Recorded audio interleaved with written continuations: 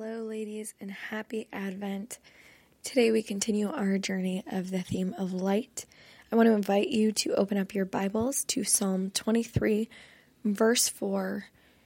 Over the past few days, we've reflected on this concept of light, how God shines through the darkest parts of our life, and how the very real presence of light is brought to us during the Advent season through Christmas trees and candles.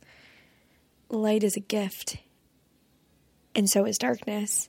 And we don't recognize how beautiful light is outside of darkness, right? I have a little church figure on my liturgical shelf in my prayer room, and it's actually lit up right now because I haven't clicked it off yet. I haven't gotten out of my prayer space, but the light from the window makes it almost impossible to even tell that this little figurine of a church is on. It just looks like it's sitting there on my shelf. I don't notice the light, but I did earlier. I did just a few minutes earlier when the darkness from outside cast its shadow on my little church, on my prayer shelf. And it was beautiful. The little candles I have flickering around my home, you can hardly tell that they're on because the darkness is gone. And so, ladies, I want to invite you in your prayer today to consider the darkness. To consider the darkness that you're sitting in, whether it's physical darkness or just the darkness of spirit, the darkness of circumstance, the darkness of life experience. As we pray through this psalm, I want you to consider its place in the darkness. We read in Psalm 23, verse 4, that even though I walk through the darkest valley, I fear no evil, for you are with me.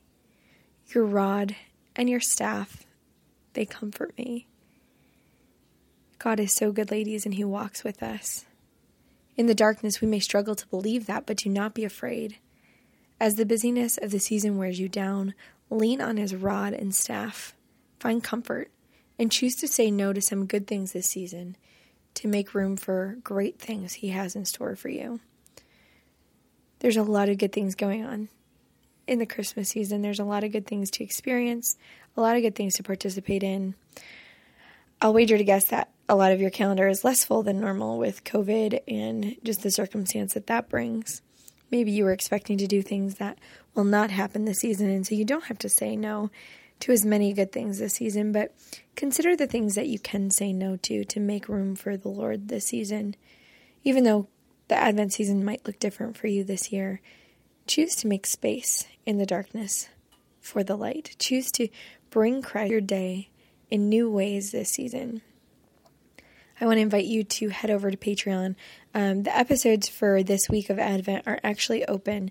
So if you want to hear part 2 of this episode, there's no necessary Patreon tier that you need to belong to.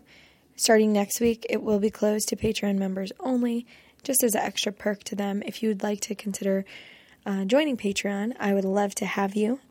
Something especially to consider this Giving Tuesday as you think about different ways you can give back to the world. We try to do good things with the money we receive, make space in people's hearts, give out little blessings throughout the year, $5 gift cards here and there to women who just need a little extra grace in their day.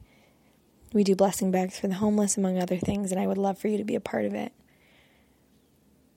Today I want to invite you to sip your coffee slowly, to wash the dishes because you love those that use them, to consider the darkness, with and without the light, and to consider what light looks like when there is no darkness, like a candle or a little church figurine, and to be still, beloved, and know that He is God. I hope to see you over on Patreon for a few extra moments of prayer. Until tomorrow, God bless.